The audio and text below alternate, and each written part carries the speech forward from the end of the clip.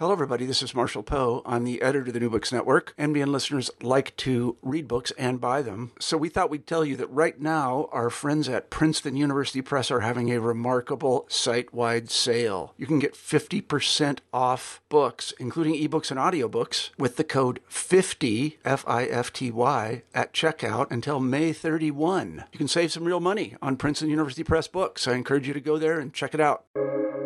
Welcome to the New Books Network. Hi, my name is Nathan Hobson, and I am a host for the New Books in Japanese Studies podcast, a member of the New Books Network. Today, I'll be talking with Dr. Daniel White about his book, Administering Affect, Pop Culture Japan and the Politics of Anxiety, which is out from Stanford University Press in 2022. In the book, White draws on extensive fieldwork in government ministries, the Ministry of Foreign Affairs, for example, and government-adjacent organizations such as Japan Foundation to explore Japan's current politics of anxiety. In other words, the ways in which state administrators have transformed anxieties about Japan's geopolitical status into future-oriented programs of national branding and revitalization. These are based on a narrowly defined vision of pop culture as synecdoche and savior, which is what White calls pop culture Japan. Examining the so-called Cool Japan soft power strategy and policy-making decisions to nominate anime favorite Doraemon as a cultural ambassador, or icons of young women's culture as ambassadors of cute, White shows that the anxieties driving Japan's administrators are disseminated into the culture broadly. He also pays close attention to the gender politics of these campaigns, as many of the administrators are men, and the instrumentalization of women as agents of national branding and soft power politics. Okay, Dr. White, thank you for joining us on the podcast. So we're going to be talking about your book, Administering Affect, and it's a book about something that you call, in inverted commas, in quotes, pop culture Japan. You're focusing on the creation and the management of this phenomenon, and as the title suggests, its affective appeal. So to start off, as both an administrative and an affective phenomenon, what exactly is pop culture Japan in the way that you're using in the book? And I'd love it if you could frame your answer to address this provocative observation that you make, which is that pop culture Japan is, and I'm quoting here, formative of an arrangement of affect that feels simultaneously hopeful and anxious, and that through practices of administration advances the claim that Japan increasingly is its popular culture. Sure. Thanks for that question. And thanks for that correct emphasis on the is in that last bit of it. I think it might help to explain pop culture Japan by contrasting it with popular culture. So popular culture, especially in Japan over the last 3 decades that this book concentrates on, includes a sort of broad, diverse, and almost wild variety of commodities, practices, styles, desires, expressed through popular forms of media, the anime, manga, pop culture, film, fashion that Japan has become known for over the last several decades. So it's diverse, it's varied, it's a critical practice. Pop culture Japan, however, is to me a very different figure. So it's essentially a version of Japan as national culture that is imagined primarily by Japan's male politicians as bureaucrats, and a number of government advisors and some content creators and pop culture fans. So this version of Japan is much less an open and playful figure that popular culture is. Rather, it's this sort of fundamentally political figure, which in the imaginary of those government figures that are managing the image of Japan's national culture portray Japan as a kind of popular culture and content commodity powerhouse that is admired for its creative culture. Critically, however, I want to say that in the eyes of administrators, pop culture Japan is also imagined as made up of national culture in which kind of the appeal abroad for Japan's popular culture translates directly into a kind of affection or appeal for Japan as a nation state. And thus, it turns popular culture into a kind of political power. So here, I think it's important to note this link between popular culture and political culture. So this link is quite critical for understanding this figure of pop culture Japan and why I think it's a useful image through which to understand changes in Japan over the last few decades that I've become interested in. And especially for me, the importance of the kind of emotional processes in this social change for the last few years. So many listeners might be familiar with the term soft power. For those that are not, I'll just sort of briefly summarize it. Soft power was this term coined by the Harvard political scientist Joseph Nye in the early 1990s. And it was used to describe the kind of proposition that nation states might achieve political power, prestige, and influence over other nation states, not through traditional hard power strategies of kind of the military might or economic strength, but rather through its sort of cultural attractiveness. And this attractiveness or appeal was grounded for Nye in three basic areas: in a nation's culture, in its values, and in its policies. So this idea became very popular in Japan, especially in the early 2000s, for some important reasons that might be helpful to go into a bit later. But for now, I'll just say that this rather attractive idea by a Harvard political scientist for Japanese bureaucrats seemed like a great way for Japan's state administrators to connect the perceived popularity of Japanese pop culture abroad to political ambitions at home to grow Japan's geopolitical power.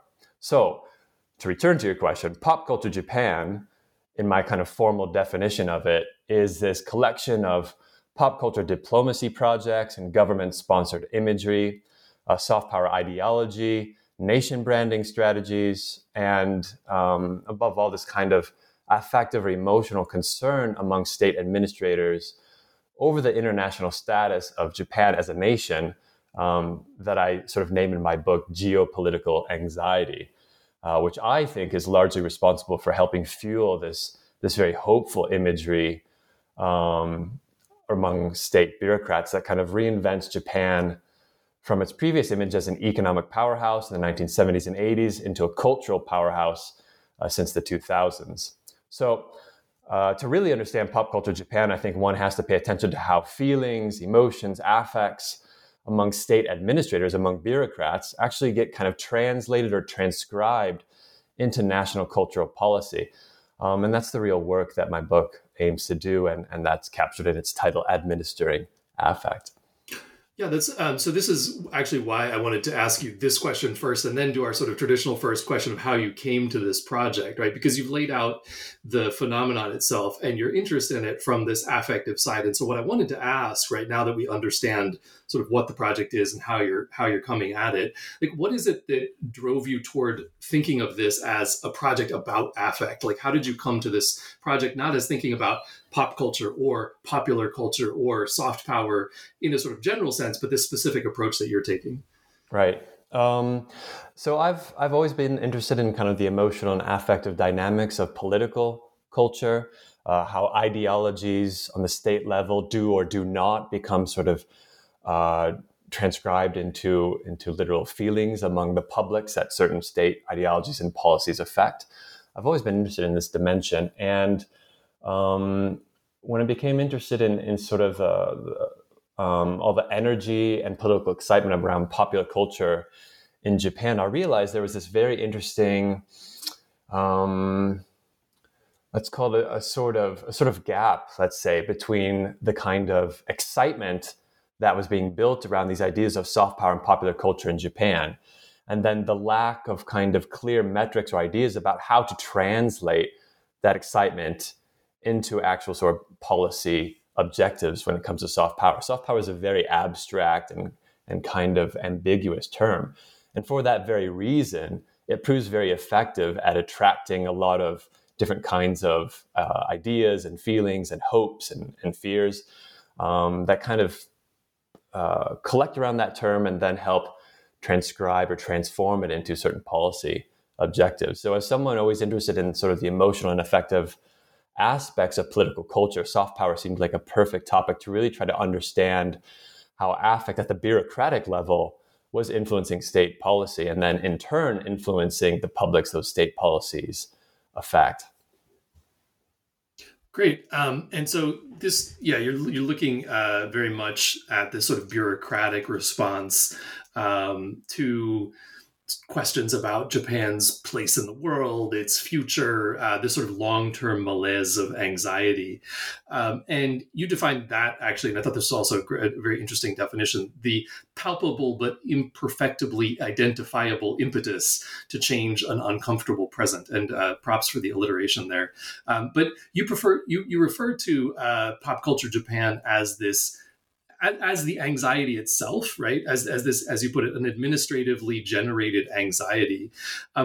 So what is it that the administrators, right, are doing to manage to administer the sort of phenomena of pop culture Japan vis-a-vis Japan's geopolitical status in the world?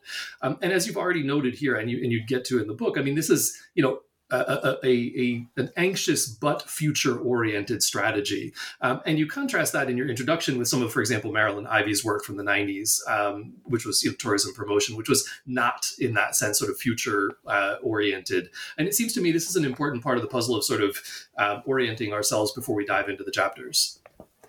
Yeah, thank you. There's a few wonderful points and questions in there. So let me try to take them in turn.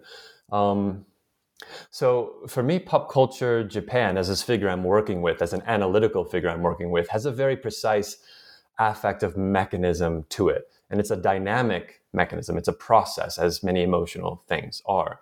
So pop culture Japan is essentially this imaginary that is also a political tool by which these anxious concerns about Japan's geopolitical status in the world can be translated, transformed, transmogrified into a hopefulness for Japan's future and a kind of pride in what Japan can become in the future, as you've nicely noted. So in this sense, pop culture Japan is a way of imagining the nation, and thus those people that identify with it, as a successful and appealing, a creative kind of pop cultural nation, or what David Leheny, another scholar of Japan's politics of pop culture, has called an empire of hope, which I like quite a bit.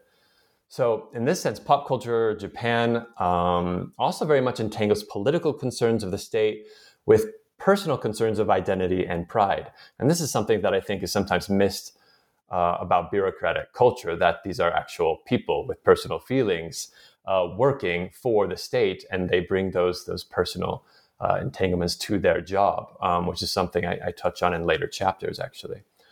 So to think about where this anxiety comes from before getting into a kind of what exactly these bureaucrats are doing on affective levels.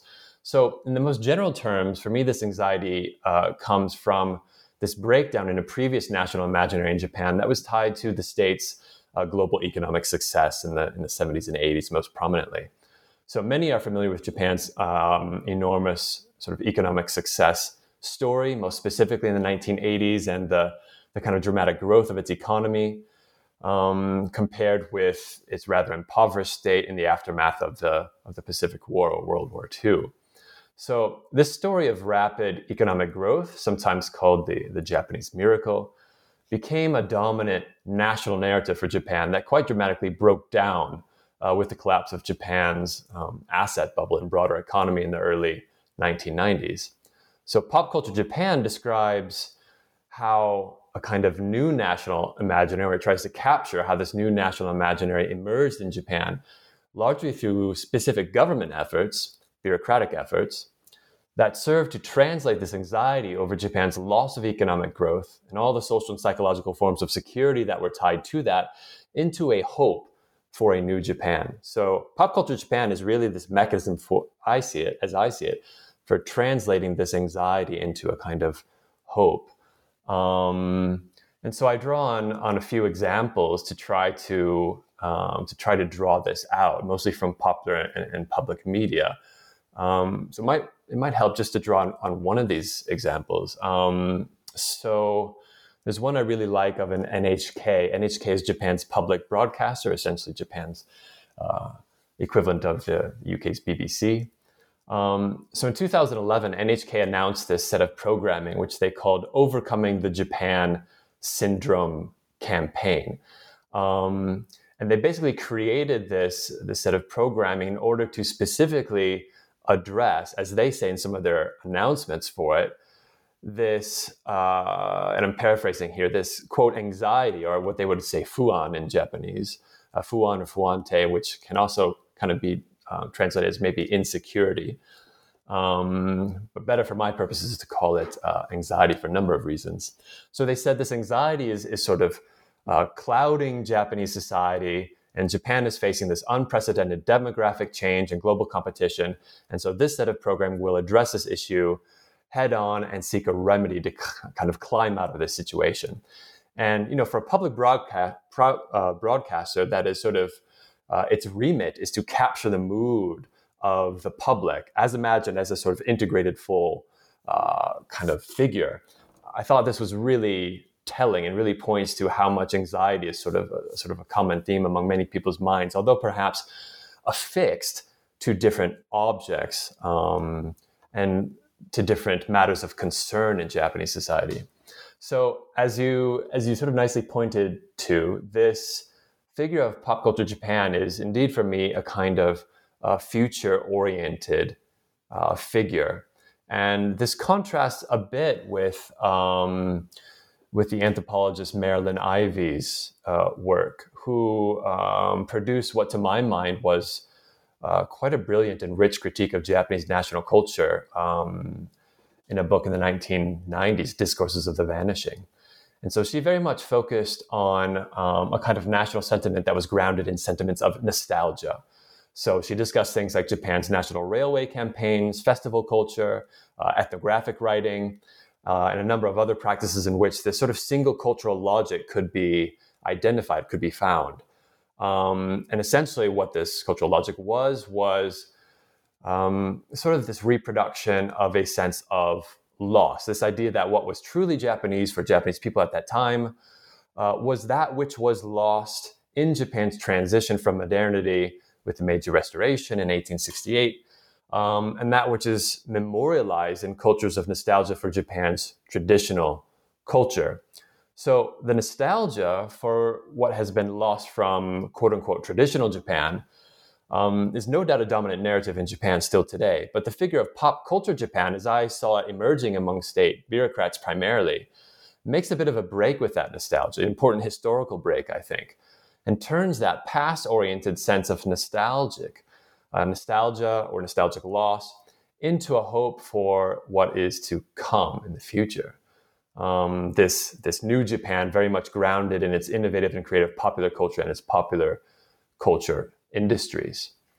I think it might be also helpful to point out here that pop culture Japan is very much a political and a contested figure. It's not something that all state bureaucrats, politicians, and public are buying into. And that's why I call it a politics of anxiety. It's people contesting, discussing, debating over exactly what is the source of this anxiety that seems to be pervasive in Japanese society, and how can we do something about it?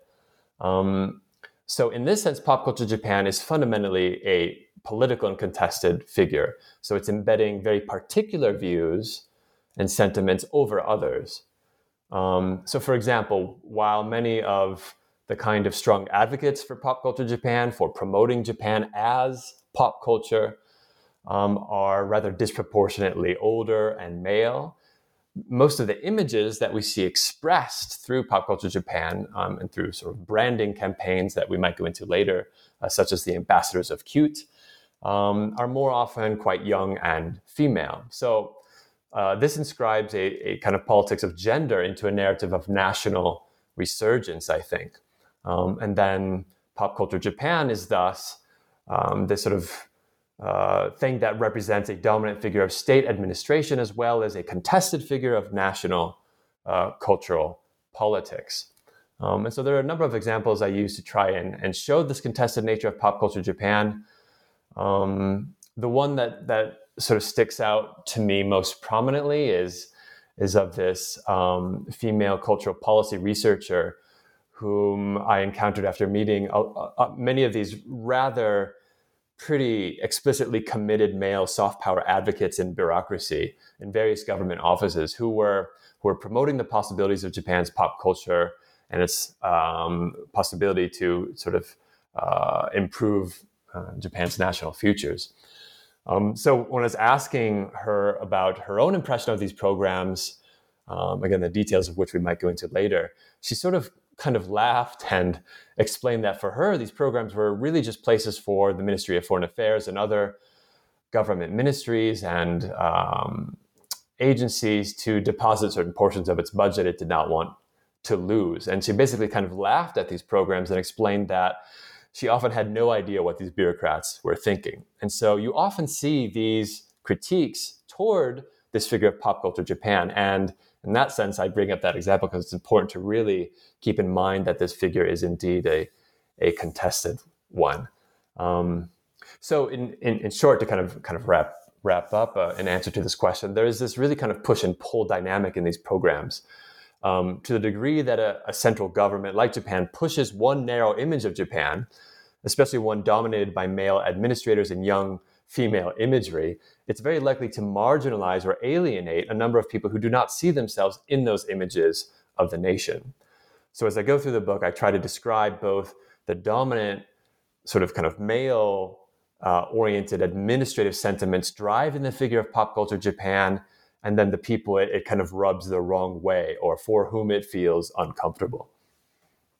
Yeah, thank you for making those tensions clear, because I think that's a lot of, to me, that seemed to be a lot of what's sort of at stake within the internal politics and the way that plays out in Japan. Also, the NHK example, I laughed to myself because earlier today I was reading Aya Home's book about the invention and development of population science in modern Japan. Also, I guess I should also plug this because it's coming up on the podcast. Stay tuned. But and it's also, it's a lot of those same questions about anxiety, bureaucratic response, etc. Now here, of course, for you, it's not the actual sort of demography or population science that's at issue. It's that future-oriented vision of sort of how we deal with that as a matter of soft power, which is the thing that you get to in chapter 1, appropriately titled Soft Power, an affective history of the politically possible.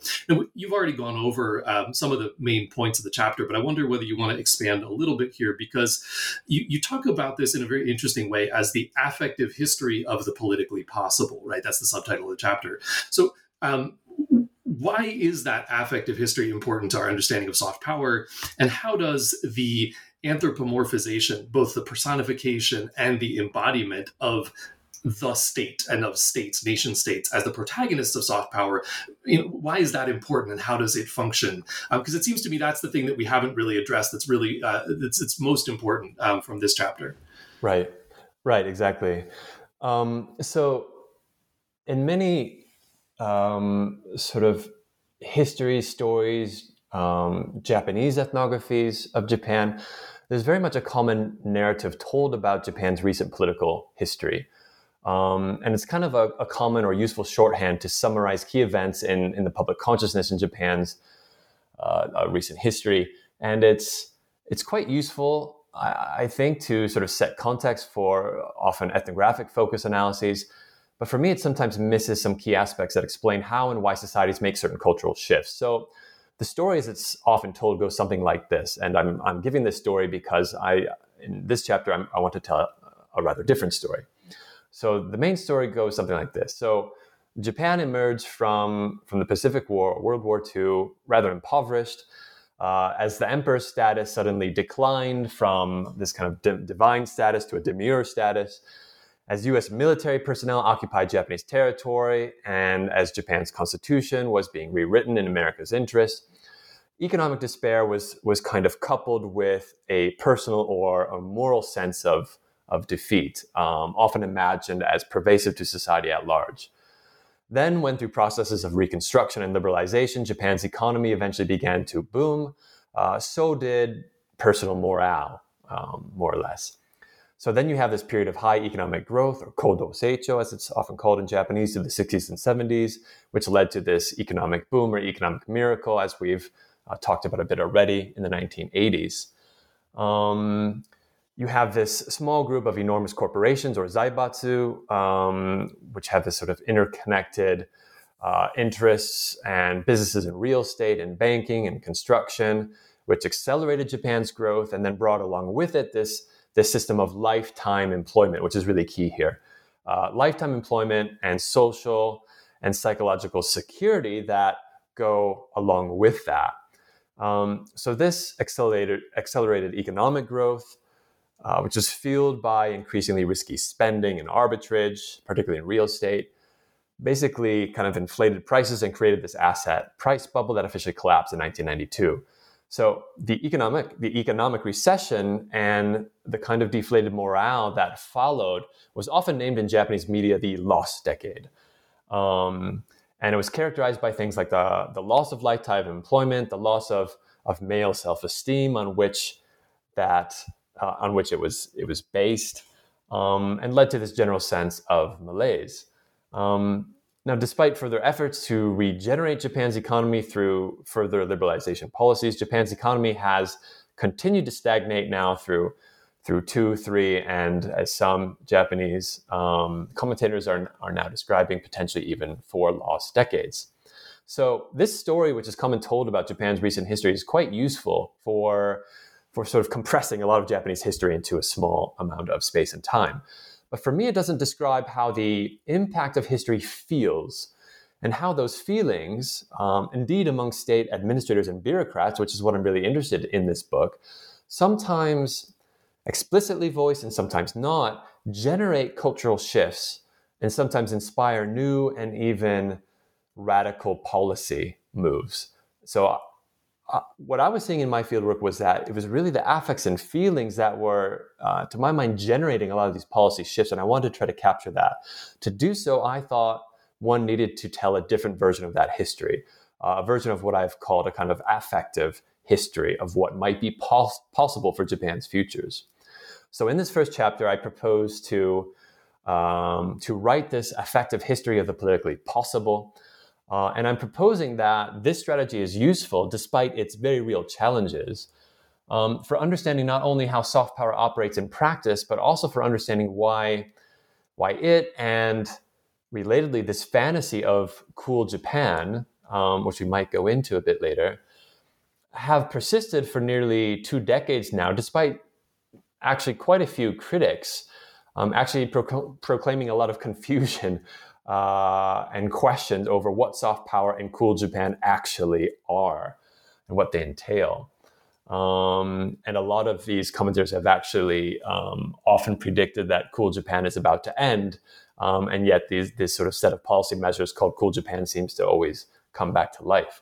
So this alternative history of soft power's possibilities in Japan that I'm trying to tell tries to attend to how bureaucrats, they're kind of affective radars. Their bodies as they are experienced as a bureaucratic body in their bureaucratic role, and even their nervous systems are kind of anxiously attuned to the nation's status relative to other nations, primarily the US, but also neighbors like China, South Korea, even India to a certain extent.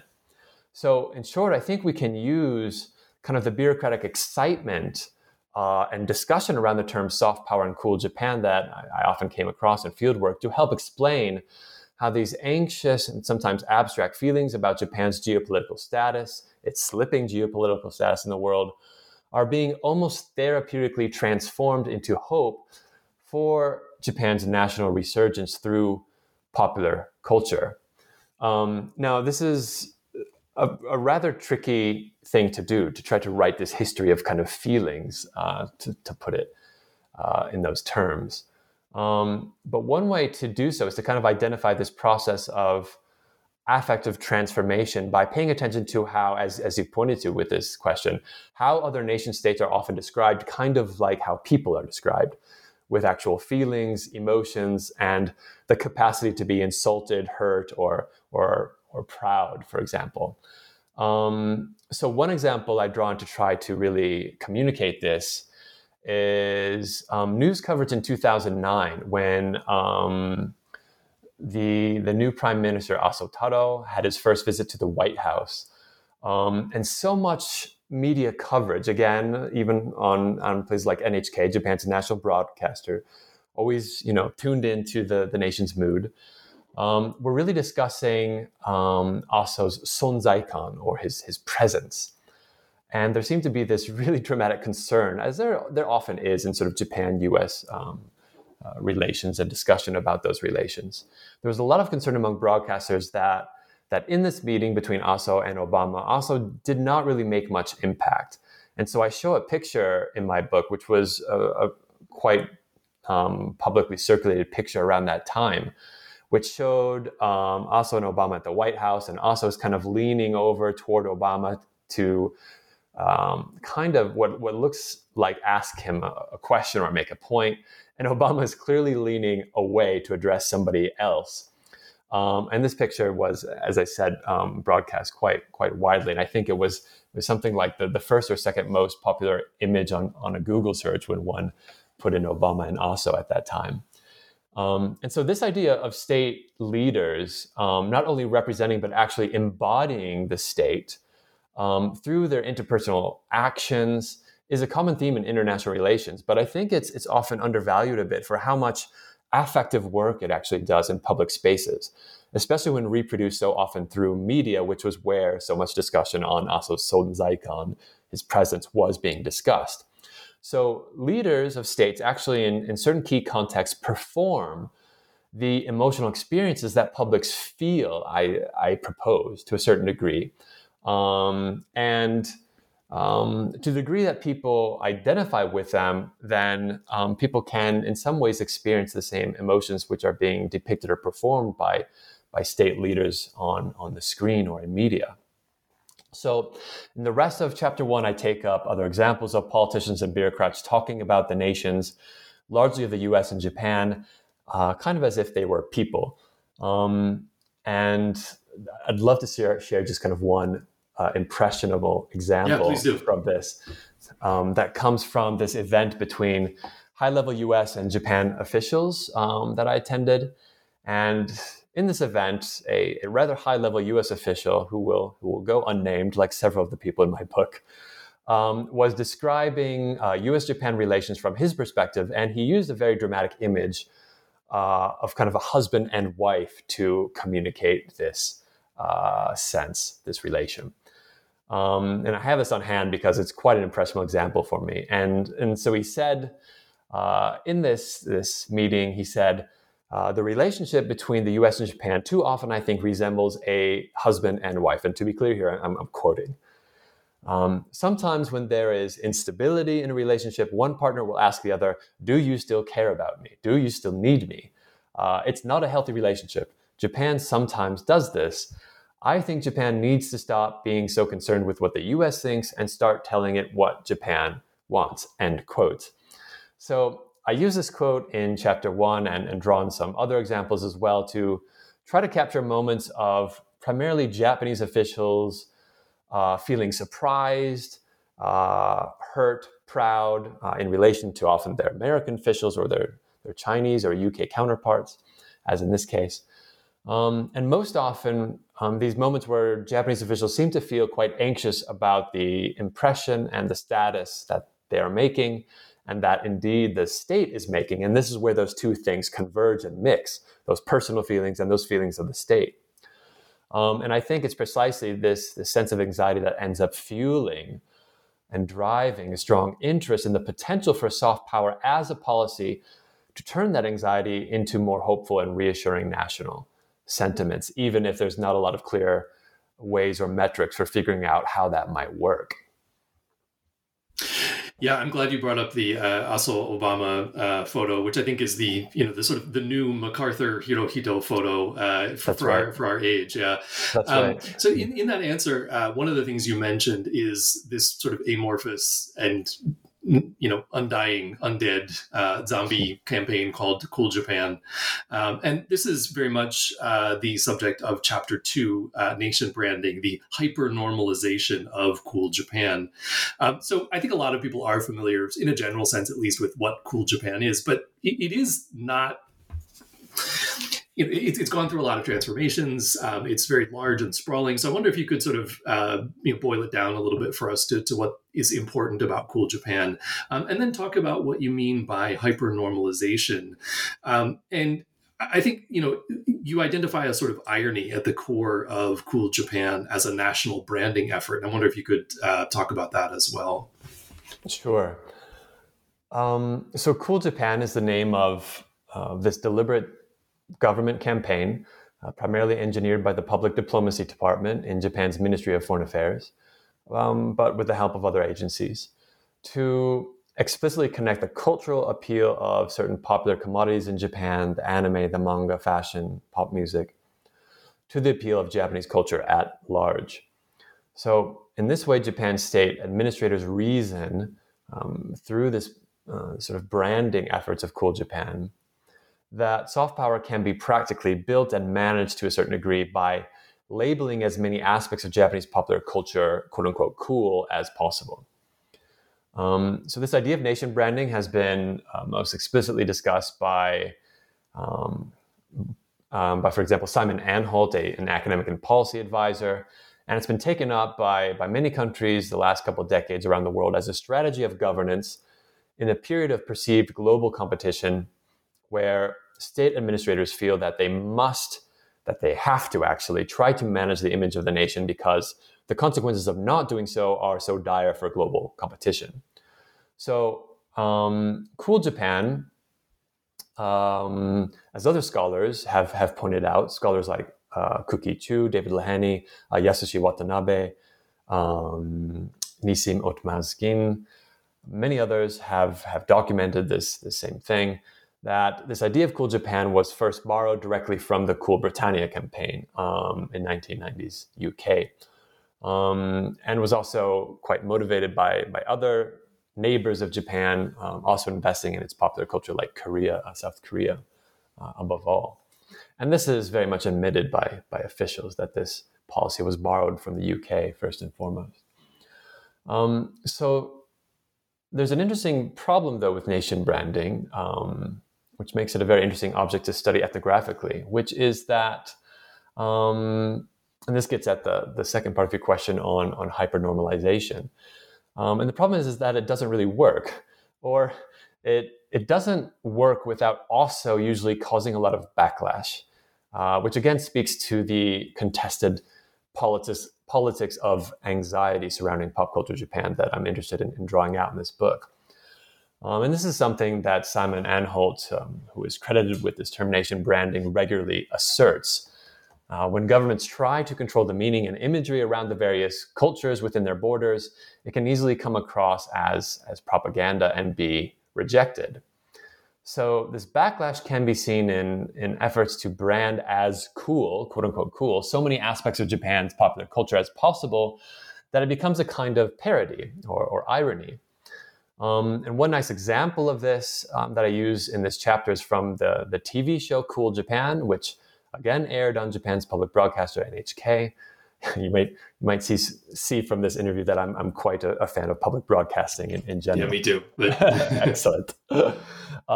So in this show that ran for several years, starting in 2008.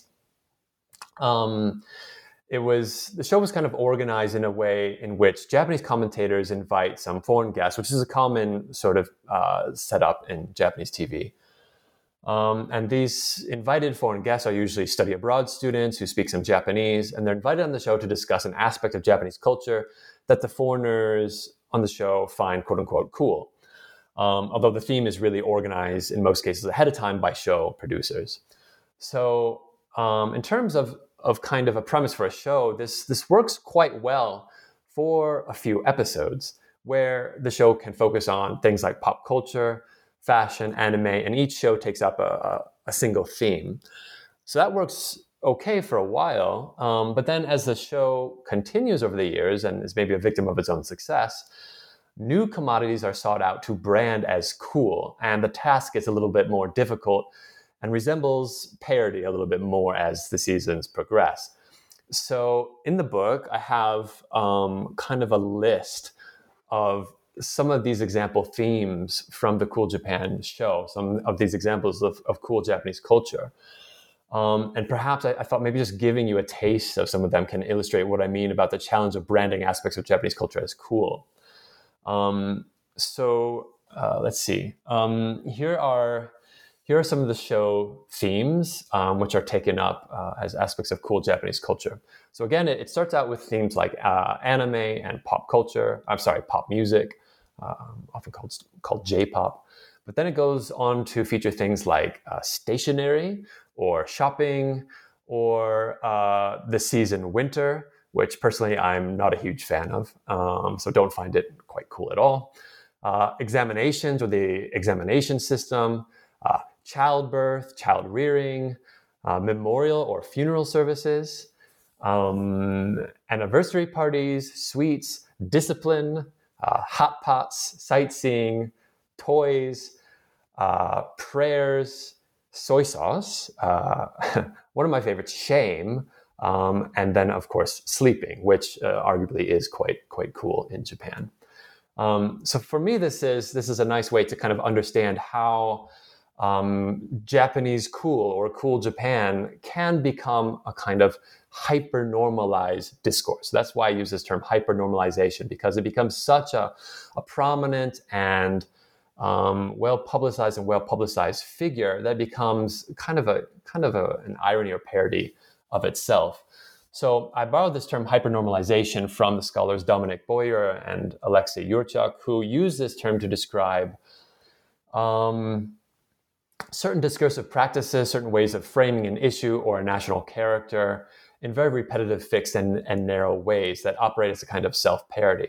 So in their use of the term, they're looking at certain forms of political satire in societies of both late socialism in Eastern Europe in the 1970s and 80s, and then late liberalism in US and Western capitalist public culture in the late 2000s. So examples like the Colbert Report or The Onion, which use irony as a specific sort of medium to do political critique. And what was characteristic of these trends, what they had in common, was a style of discourse in which it was often more meaningful to participate, as they frame it, in the performative reproduction of this discourse rather than to kind of directly critique it. So I borrowed this term to describe the Japan case because one often found, specifically in this show, Cool Japan, Japanese commentators and critics performing this Cool Japan discourse in a way that could be at times sincere, but at also times be kind of ironic or even seem as ridicule.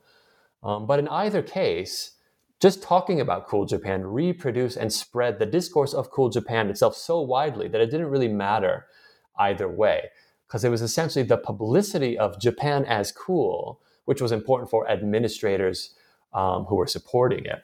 And this is the practical, everyday way for me that pop culture Japan, as a new national figure, gets spread and then kind of consecrated in public consciousness, in this case through public media. Yeah, I was very much reminded of, I think it's Zizek's favorite anecdote about the nature of ideology, which is essentially that it works even if you don't believe in it.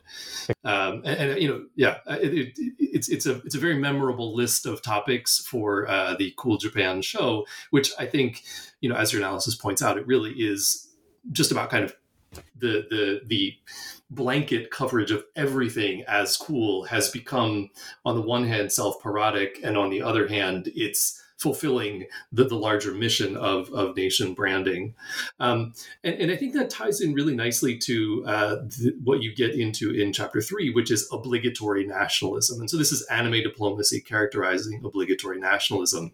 And your exploration of this idea of obligatory nationalism as it's playing out in the Foreign Ministry, the Japan Foundation, etc., begins with the designation in 2009 of the classic anime character Doraemon as a cultural ambassador for Japan, which, for those of you who are familiar with Doraemon, is both shockingly appropriate and also strangely hilarious anyway.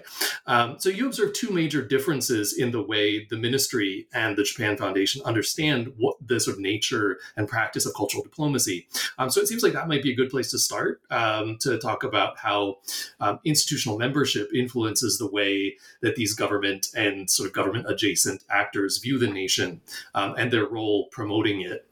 In other words, the sort of topic of the book, administrative affect, right? Their sort of feeling about their place within Japan.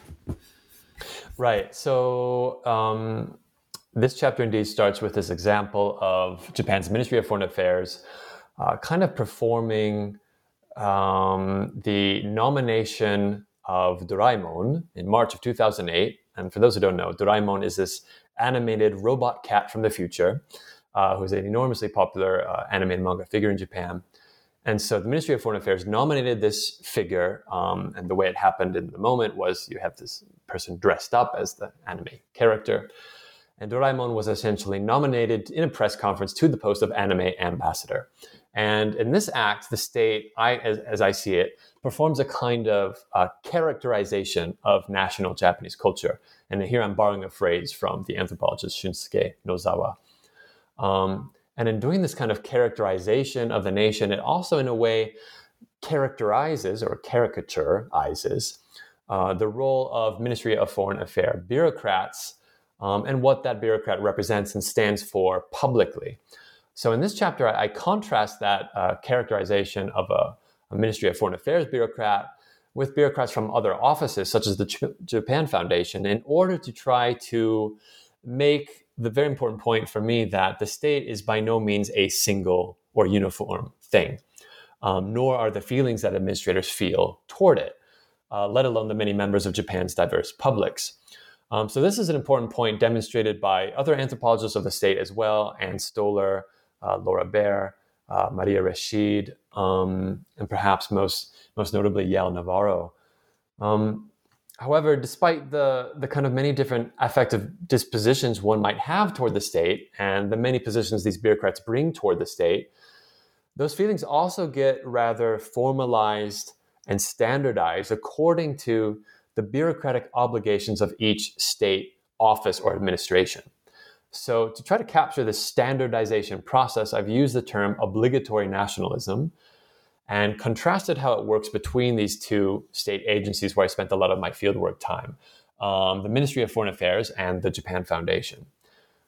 So in my definition, obligatory nationalism, as this analytical term I'm using, points to the process by which the way administrators feel toward the state and thus shape its programs and policies is also shaped by a larger culture of obligation to colleagues and to administrative work culture in Japan in general.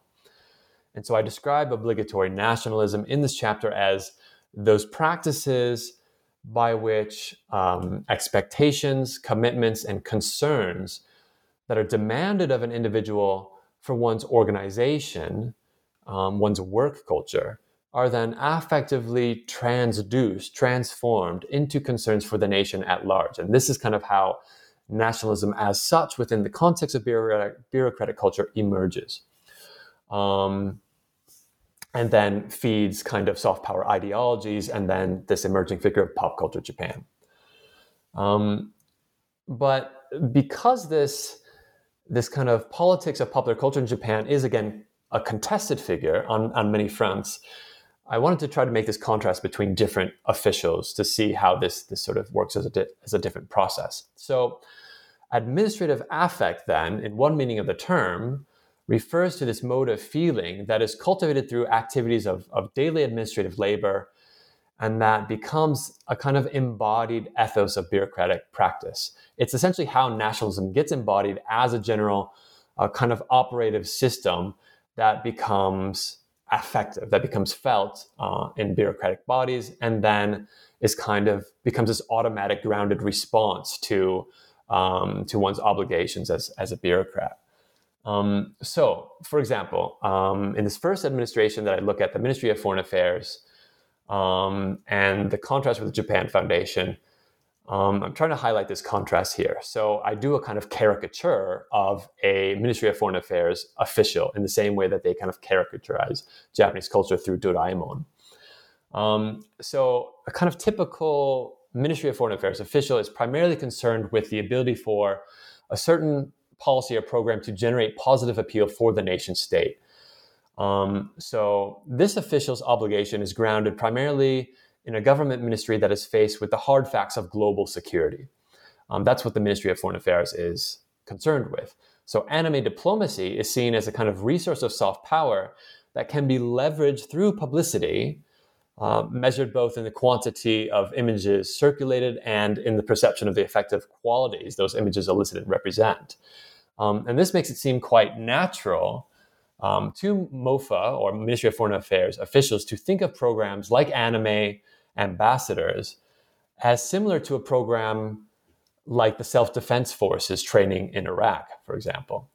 They are both practices of national security that will build Japanese prestige and political power. So in this way, an official serves one's office and then at the same time serves the office's demands of national security. And this is what is obligatory about it. This is how an official working in that organization is made to feel about the nation state in a very particular way, along the lines of national security. Now, I contrast that with officials in the Japan Foundation, who are much more concerned with sharing and communicating Japanese, many different forms of culture, popular and otherwise. And so a Japan Foundation official adopts an approach which is committed far less to national security in terms of defense and more in terms of human security framed in cultural terms. And culture for a typical Japan Foundation official is far more an internationally shared public good rather than a resource of national defense.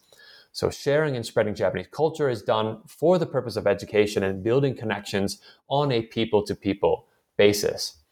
So these are two different ideas of nationalism and national culture within a single administrative body. I mean, within a single, the national government at large. But both ideas and both figures are incorporated under the umbrella of soft power. And so by showing that difference between these two different kinds of bureaucrats, I'm trying to show how a wide variety of personal feelings one might have for the nation are channeled toward the state in different ways through the process of administration. And thus, by attempting to, quote unquote, administer the affect of overseas publics through soft power programs, officials also develop a kind of embodied administrative affect, a kind of habitus, by which their sensitivity to the concerns of their agency and their work obligations are then kind of put to work for the state at large. And so this is kind of the work that this term obligatory nationalism is doing in this chapter. Yeah, and then in chapter 4, you get back to a theme that you've you touched on in the introduction, in particular, which is the ambassadors of cute, the kawaii taishi, and the sort of gender politics within the sort of problem of administrative affect and in the sort of the cool Japan complex. So we're moving from Doraemon as anime ambassador to the 3 ambassadors of cute. And again, this is really about this, as you described in the introduction, the mostly male bureaucrats behind Cool Japan and the ways that they are marketing Japan, promoting Japan through these young female ambassadors as sort of products, right? That they're objectifying and commodifying them as the symbolic capital of Japanese soft power diplomacy.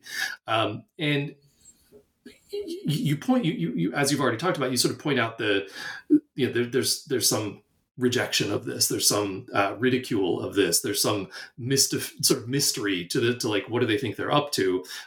Which is very much what you're getting into in this chapter. And I think this fits very nicely into your observation that the, as you put it, anxious nationalism of the Ministry of Foreign Affairs is setting the tone.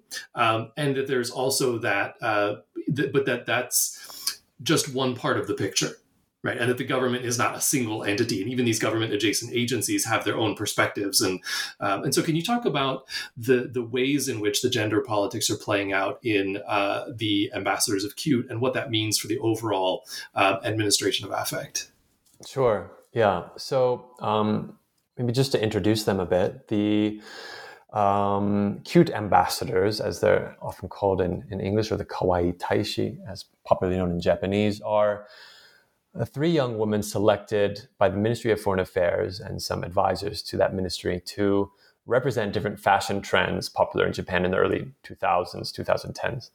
And they were selected by the ministry to then represent Japan at overseas cultural fairs and exhibits and things like this. So their official title is in English is the New Trend Communicators of Japanese Pop Culture. And then in Japanese, they're commonly referred to as the kawaii taishi, or the cute ambassadors. So their mission essentially was, as communicated by the Ministry of Foreign Affairs, was to transmit new trends of Japanese pop culture in the fields of fashion to the rest of the world, and then via that to promote understanding of Japan. So for example, of these three ambassadors, Kimura Yu represents this Harajuku style fashion. Harajuku is this named after this popular shopping district near Tokyo's Shibuya area. Many people probably have seen iconic images of that crosswalk in Tokyo. Aoki Misako is another cute ambassador, and she represents the Lolita style, or Lolita fashion, which draws its name from Vladimir Nabokov's novel by that same name. Although I should note that it's sort of much less lascivious in tone than the novel might suggest, and is much more kind of a conservative fashion with sort of frilly dresses and lace and long skirts and high collars and things like this. And then the third cute ambassador, Fujioka Shizuka, represents high school girls' fashion, or Joshi Kosei fashion, which is characterized by these plaid skirts and blazers and scarves typical of high school uniforms in Japan. And so these were the sort of three representative cute ambassadors, and one might already get a sense why they might be critiqued and criticized. What I find very interesting about the way these ambassadors were announced in February 2009 by representatives of the Ministry of Foreign Affairs, and this leads into the critique and criticism point, was that immediately following their introduction was a second announcement about Japan's peace and security building conflicts in Africa, namely in Sudan. So this sequence of events, in, again, a very public setting, for me quite clearly placed these three young Japanese women in the context of strategizing for procuring Japanese security in terms of soft power that could be exercised within the nation's self-defense forces or within its popular culture, either or. And that could approach culture as not this consumer or artistic practice, but rather as a political resource. So obviously this illustrates how security in Japan is imagined through a very gendered lens, and imagined and managed primarily through the image of older male bureaucrats. So for many critics, to begin with the academic critics, people like Laura Miller, for example, this program of the cute ambassadors represents a rather narrow, male-centric perspective on the rich diversity of girl culture in Japan, which has its own rich and diverse cultural forms. So just like popular culture in Japan is a very rich and diverse thing, so is Japan's girl culture, the aesthetics and practices of young women made into a rather sort of narrow version. In other words, like pop culture, Japan is a more narrow and male-centric political imaginary of Japanese popular culture at large. So too are the ambassadors of cute, a narrow version of girl culture at large. So one can see this quite clearly in presentations of the ambassadors at overseas events, such as the Japan Pop Culture Exhibit in Paris. So in 2009, Kimura Yu, one of the cute ambassadors, appeared on stage as Japan's cute ambassador. Representative in that instance. But in the presentation of Kimura, you can see quite a sort of heavy-handed male control of the presentation of cute girl imagery in Japan. So in this instance, you have this male government advisor who is joining Kimura Yu on stage and is essentially taking the lead in the presentation of the cute ambassador, presenting her to the audience, soliciting the audience for responses, asking the audience if they think she is cute, etc. And this might be seen, the way this carries out, which features sort of the bureaucrat's voice much more than the cute ambassadors. The way this carries out might be seen as kind of just one dimension of kawaii or cute culture in Japan in general, where the kawaii aesthetic is seen as demure and not necessarily having a loud voice. But it can also be seen and read as the kind of managed performance of a new national identity or new national culture by a mainly male bureaucrat for the purpose of soft power, expressed in these more narrow and scripted expressions of cute culture. So the Cute Ambassador program, for me, it's rather difficult to imagine outside the kind of global geopolitical discourse of soft power nation branding in general, which emerged over the last 2 decades. And for me, it also quite clearly represents a program whose content, because it's rather playful and ambiguous and hard to tie to the measurement of soft power effects, is grounded more directly in this anxiety keenly felt by Japan's administrators. So there was definitely a number of critiques and criticisms of this use of young, cute women and kawaii culture to express Japan's national culture.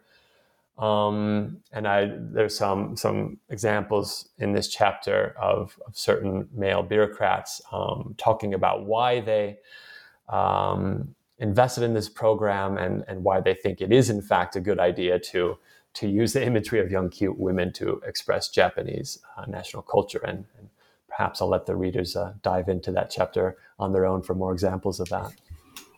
Sounds good. And this takes us to the final chapter, which is titled Administering Affect, Anxiety, and the Everyday. And here you take your analysis beyond the bureaucracy and its adjacent agencies like the Foundation, the Japan Foundation. And here you're arguing that what's essentially a government-led agenda, even if it's not a fully government-set agenda. So this agenda setting that you're exploring in the previous chapters is setting the tone for distributing and circulating anxiety on a broader scale. And I thought this was a really an interesting observation about the effects of the affect, that it is producing and reproducing anxiety. So how does that work? And what are those effects of state investment in anxious nationalism, specifically as it's played out through pop culture Japan? Right. So this is arguably the kind of most difficult chapter to write, certainly, but also the one that I'm probably the most interested in many ways. So one of the central questions I'm trying to answer in the book is, how do the worlds that state administrators manage become the feelings that publics embody? And it was clear to me over my 16 months of fieldwork that these ambiguous but rather keenly felt affects of anxiety were circulating in Japan and energizing and transforming into these rather curious policy measures like the Cute Ambassadors. But in turn, because that anxiety was also keenly felt at the bureaucratic level, I wanted to find out to what degree and how that anxiety, through top-down policies of government, again, like the Cute Ambassador program, affected or not the everyday publics those policies in part targeted. So in this chapter, I'm trying to show how policies of soft power and nation branding impact and refract among publics outside central government administration. In some cases, people seem to adopt this kind of anxiety-hope nexus that characterizes soft power policy. And in other places, they're not really just embracing it and adopting it, but people seem very dismissive about the policy. And actually, many people feel, in fact, quite alienated and marginalized from these national imaginaries of pop culture Japan, which inspires sometimes very harsh criticism. So I give several examples of this in the chapter, from popular news media, from creative content producers, and then from education. So for example, in the education field, we can see the creation of certain programs at universities focusing on Japan's popular culture and soft power, which use those exact words actually in the explanation of their programs and in the publicity of their programs, that seek to these programs are seeking to both invite foreign students to Japan to study popular culture and to inspire Japanese students to invest in the culture industries as potential career possibilities. So this is, to me, a very direct inscription of government policy and the anxiety, hope, affective process that fuels it into education. So that's one kind of clear example of how you see an inscription process happening.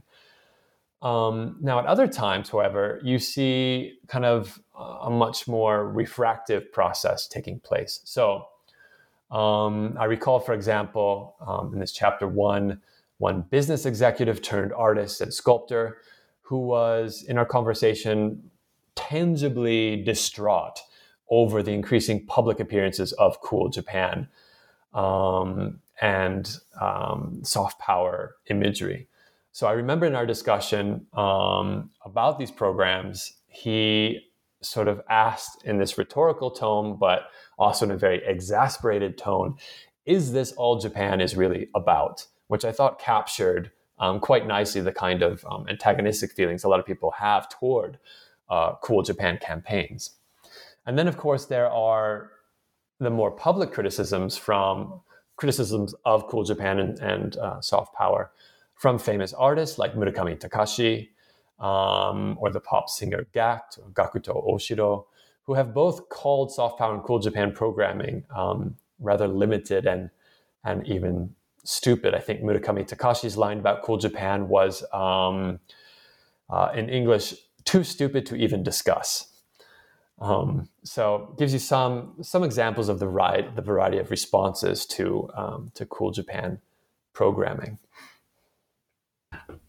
Yeah, that's it's interesting about the Murakami, who's a fairly, I think, controversial figure in many ways, and I suspect there are probably people out there who feel the same way about his art. I'm not one of them, but it's sort of interesting to see the variety of sort of objections to and problems with cool Japan. And I think some of that, as you've sort of pointed out, has to do with that hyper-normalization as a phenomenon and some of the strange gender politics. But I think that also, as you just said here, that feeling like, is this all that Japan is it's quite profound. Actually, I really like that, and I sympathize deeply with that feeling of like, there's got to be something more here. This can't be all that we are. And so this takes us to your conclusion, which is about the future of pop culture Japan, and specifically, it's called Melancholic Belonging and the Future of Pop Culture Japan. And so you're taking up a theme that pervades the entire book, which is the synergy between storytelling and policy making, right? And so it seems to me you're very interested in this problem of narrative and creating stories about Japan as a way to manage these various types of anxiety. And you come back to that in the conclusion to talk about the possibility of melancholic belonging. And you bring up here Murakami Haruki and his work and the idea of low affect living in Murakami's fiction, which you're suggesting is emblematic of a sort of cosmopolitan cool ethos amidst the precarity and hopelessness as a sort of affect and a highly circulated discourse of despair. So what is this low affect living and what is its appeal in Murakami? And why is it the thing that you come to here at the end? Sure. Thanks for this. So low affect living, I should clarify, is a term I borrowed from Paul Roquette's work, academic of Japanese studies at MIT, who offers a nice analysis of Murakami as well that my own analysis resonated with. So perhaps I can get into this by describing how, in one way, this book functions to kind of chart this affective map of the anxiety that is fueling policy around pop culture Japan, moving from the center kind of out to the periphery, where you find more of the sort of marginalization, alienation, and critiques of pop culture Japan. And again, this is always, as I try to emphasize, a dynamic process. So imagery of pop culture Japan transforming this geopolitical anxiety over Japan's slipping prestige in the world into hope for its regeneration through popular culture and soft power. So the early chapters of the book document administrators who are really and fully invested in this process. And then the latter chapters kind of move into terrain where people are more alienated from that process. So the conclusion follows this trajectory and takes up examples of those who express or just represent, for me, the most sort of disenchanted end of that spectrum, where people are expressing, in fact, even opposition with the imagery of pop culture Japan, or indeed with any government efforts to dictate the terms of Japanese culture at all. So as one example, the main example of this conclusion, I take up, as you pointed to, the literature of Murakami Haruki, because I found in his literature and in the people who are attracted to his literature a kind of alternative way to live with anxiety and melancholy that is in some ways familiar to Japanese society at large post-1990s economic stagnation. And in Murakami's literature, and in other literature that resembles it, Murakami Ryu, for example, I think we find not a need to transform that anxiety into hope, as is found among Japanese administrators, this kind of need to transform that anxiety into hope for a much brighter future. But you find a kind of constructive resignation. You find in this low affect living, in this literature of low affect, a kind of tool for, as the Japanese critic Miyadai Shinji has also said, for living well with what he calls the endless everyday, the owarinaki nichijo. So one illustrative example I cite is of a group of Murakami Haruki fans that I'm speaking with, and I'm trying to get to the heart of what really attracts them to his literature. And one person, male person in his 40s, described his attraction to Murakami's literature in a way which I thought captured this sense of melancholic appeal quite nicely. And he said, and I'm paraphrasing here, "I don't necessarily like Murakami's stories, but when I read them, I cannot help turning the page." And this is actually typical of how people describe Murakami's work in Japan, at least as I encountered their descriptions. Many readers find it really hard to describe Murakami's stories, the meaning, the significance of those stories. People often note having this kind of munashi feeling at the end of reading his stories. Munashi, which means this kind of feeling of anticlimactic emptiness, is one way to maybe describe it, that people often feel at the conclusion to his novels. And they note this kind of low affect energy to his stories in general. But they also seem to really kind of resonate with that mood of melancholy which is produced in his stories. They resonate with this description of a world that feels authentic to them. And in this regard, there is something kind of therapeutic in reading a depiction of a world that resonates with one's own, even if it is or if it's not really this high energy, happy ending kind of story. So readers seem to find in Murakami's literature support and kind of tools and resources for living perfectly well without the need for a kind of heroic return or resolution, or in the words of the soft power nationalism, this kind of resurgence for Japan. Of course, now in this chapter, I also question if this melancholic belonging might not also have its gendered dimensions, just like pop culture Japan does as a political figure. Because as many listeners might know, Murakami's literature has often been criticized for its depiction of female characters. So I also, in this concluding chapter, take up some of the criticism of Murakami and also engage authors like Kawakami Mieko, who's author of the novel, which is translated into English as Breasts and Eggs, who offer alternative, more female-centered stories of the everyday, but ones that are still melancholic to a certain degree. So again, offering sort of different perspective that nonetheless shares some concerns with that melancholic sense of experience.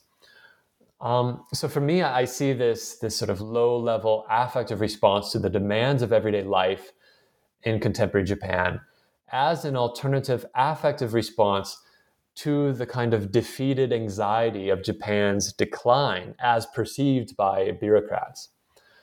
So in this literature and its readers, in Murakami's literature and its readers, I think we find people who are perfectly okay with Japan as a nation that is not seeking resurgence, not seeking ascendancy in Asia like Japan might have been in ideologies leading up to the Pacific War.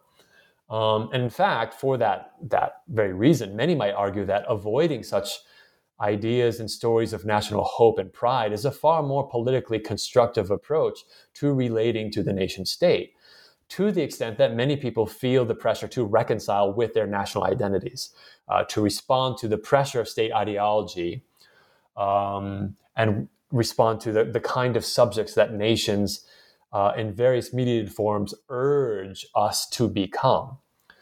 And in this regard, I think there is a lesson in this book, administering affect, for all of us, or at least I sort of dare hope that there's a lesson in this book for all of us that can be expanded out from Japan, which is essentially that although national administrations and national ideologies always urge its citizens, urge us, we could say, to feel in ways which are in line with the state's interests, there are, I think, also ways of feeling otherwise, or as I say in this chapter, quote, feeling better, so to speak, when the nation's interests feel uncomfortable or even wrong. And I think this is also something anthropology as a discipline that I'm quite committed to, and ethnography as a method of it can in fact contribute quite well, if that doesn't sound too grand. So basically this documentation of the diverse resources that our many interlocutors have found for living well in an increasingly challenging world. And that's the hope that I take from my research in general, and that I kind of endeavor to communicate in the conclusion to this book through the stories and storytelling of my interlocutors. Yeah, thank you. That's a really clear explanation of what I think, and certainly as a reader, when we got to Murakami Haruki, I thought it was going to be a non sequitur, right? And you've done, as good a job here as you did in the book of explaining, like, no, why this actually makes sense as thinking about alternatives that are coming from places other than the state. And again, there are certainly people who are not fans of Murakami Haruki in the same way that there are people who are not fans of Murakami Takashi. But it is an interesting point that you're making about the kinds of storytelling that can happen in these other contexts and coming from places that are not the state and not state adjacent.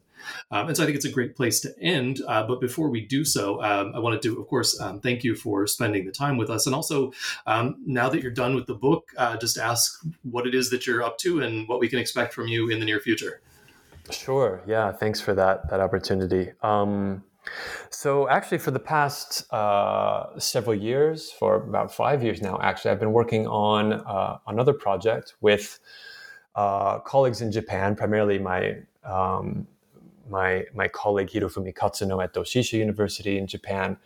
And we've been working on a somewhat similar theme to the book in terms of affect and emotion, but now looking at how it's administered not by bureaucrats, but actually through technologies of artificial emotional intelligence.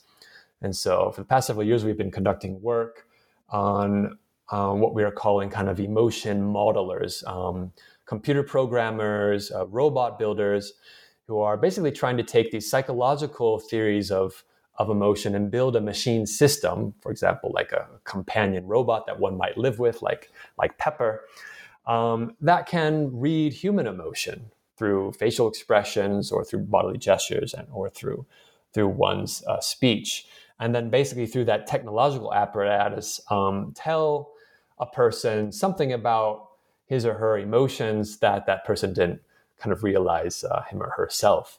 And so we're looking at the kind of cultural impact of these emerging technologies of emotional intelligence, and working on a co-authored book together at the moment on the last several years of that research. And we've written a few articles on this theme as well, and all of our our publications and the various descriptions of this research can actually be found on our project website. If I can I was going to say, please plug your pluggables. Yeah. Because I was, yes, you definitely have a website. Yeah. And so that website is modelemotion.org, if I'm getting that ending correct. Yeah, do check it out. I did before the podcast and thoroughly enjoyed it. I think it's also fascinating to sort of look at this project at the same time that everybody is thinking about ChatGPT and all of the AI art. Think about a sort of different way of looking at the possibilities of machine intelligence for better and for worse, thinking about it as an affective tool as well. Mm-hmm. So when that book is out, hopefully we'll get you back here on the podcast, perhaps both of you. But until then, thanks again for taking the time to talk with us. Thank you very much. It's been a pleasure.